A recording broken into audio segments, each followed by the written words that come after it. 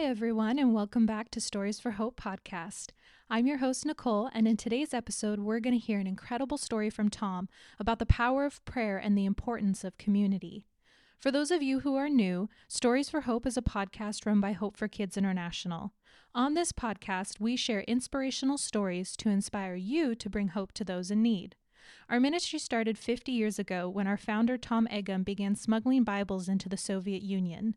There have been many ups and downs over the years, but one of the bigger turning points for Tom was when he was diagnosed with cancer. Let's jump right in and hear from Tom. We started this whole ministry in 1973, and it's been quite a ride.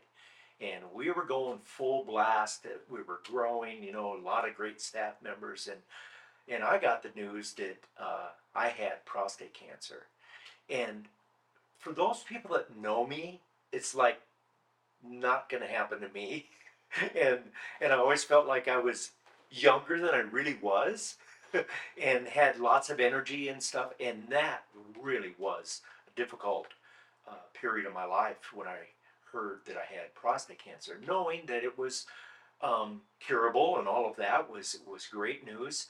And then I had the procedure done where I had radiation seeds. I had 5 weeks of radiation, 5 days a week, and got through that fairly well. But I was tired, and it was very weighing on me and all. And then a number of months later, my numbers went up, and they found out that it had escaped from the prostate, was in the seminal vesicles, and then further uh, uh, testing saw that it was in the lymph nodes. Well, this was not good. And again, it was just such a um, uh, shock to me, because I just felt like I never imagined that this could happen to me. But then again, I began to realize the seriousness of it, and especially because it escaped into the lymph nodes. Um, and my doctor was not very optimistic. And there were a number of treatments I could do, and one of those that I chose, or that he recommended, was Lupron, which was a hormone treatment, which was really hard, because this takes away all your energy, your muscle mass, your desire for anything. I mean, it really was a difficult time. And I had a lot of sadness, a lot of depression, and it was just really hard. Uh, so uh, I started that treatment, and it was just really rough, because it was very difficult to travel. I had a lot of joint pain. I had a lot of, just uh, not really knowing if I wanted to go forward. And the positive that happened during that time was I realized that there was a lot at stake here.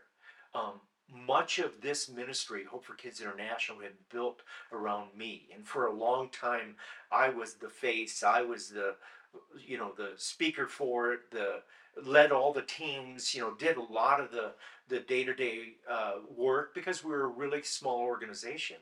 And I realized, and it's not an easy thing to realize that, wow, I'm not going to be here very long. And I need to make sure I surround myself with champions, which was something that had become my theme. And that's when we began to delegate uh, divisions, and uh, make sure that water was covered, that sponsorship was covered, that trips were covered, that uh, the practical side. Um, we hired uh, a new director of operations, and knew that, because they rose to um, uh, a position of passion and taking ownership, that might not have happened because I'm controlling and big ego, and you like it to surround you. But I honestly feel like if I wouldn't have gotten sick, I wouldn't have let go of a lot of stuff, okay, and released it, and rejoiced with the people who were doing the work around me.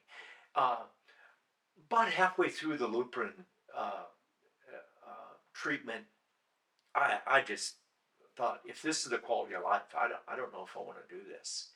And so I made a really hard choice, um, which was not a popular choice with my physician, that I was going to stop Lupron. I needed another quarter of it, which would have lasted about another 6 months if I got this additional shot. And I just said, I'm not going to do it.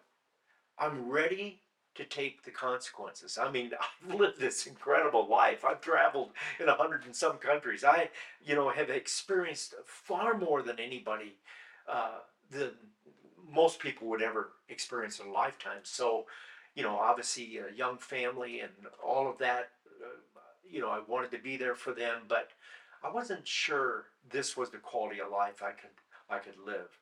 And so I made that choice. And my doctor said, here's what's going to happen. It's escaped, it's going to metastasize, this is what's going to happen. It was not a pretty picture at all. And I've had a lot of people praying for me. I mean, that was a real strength to me, a real encouragement. We were in Uganda. I had a lady that had full blown AIDS that had gotten healed that prayed for me. I mean, I thought, wow, if somebody, personally, it wasn't me believing in a miracle. When it's yourself, you probably don't have that kind of faith.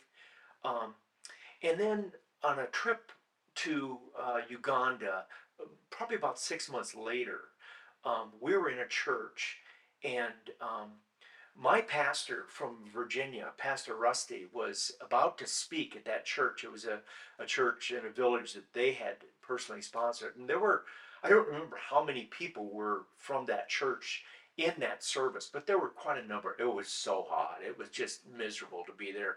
I was not feeling well. I was still on Lupron, the results of it. And the pastor said, we need to pray for Tom.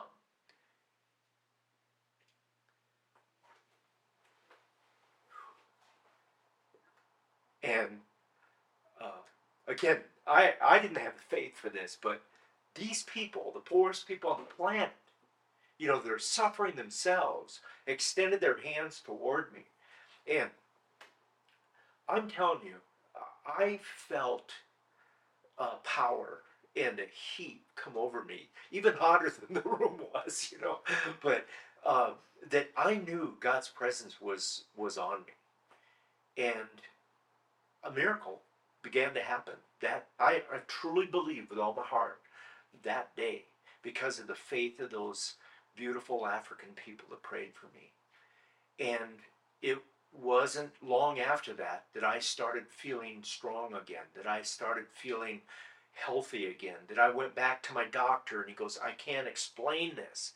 But he happened to be a Facebook friend of mine, and he brought a medical student into the office that day, and he said, I wanted this medical student to meet you because you have beat incredible odds and there's no explanation. And he said, I have a feeling it's because of the prayers of the African people. And I said, absolutely, absolutely. And every time I've been back to Africa, uh, now a number of years later, I often get that chance to say thank you and get emotional, uh, because I got a second chance at life. And the predictions were that I would not be here today. And to be here today and see the impact that this ministry is having around the world, exponentially more than I ever dreamed of, has just a great joy for me to see lives being impacted like they are. And so my passion continues to grow, that I want opportunities to travel and see the results of what we're doing. I want to meet with donors and tell our story and speak in churches and just be a part of this great ministry. I never thought I'd ever feel this well. I never thought I'd have this much joy in my life. And I just give glory to God because this is a miracle. And I've got a second chance, and I want to live every day I can. Prayer is powerful. We don't know all God's plans, and sometimes the outcomes are not what we hoped, but there's comfort in prayer. And there's comfort in praying for each other and knowing that people are there for you through it all. I encourage you to create a community of people in your life where you can all pray together for each other. Every Thursday at our staff meetings, there's an opportunity to submit prayer requests, and we all pray together. If there's anything going on in your life that you'd like us to pray for, please reach out to us. You can get connected with us by going to h4ki.org. Thanks again for joining us today as we continue to share inspiring stories. Have a blessed day, everyone.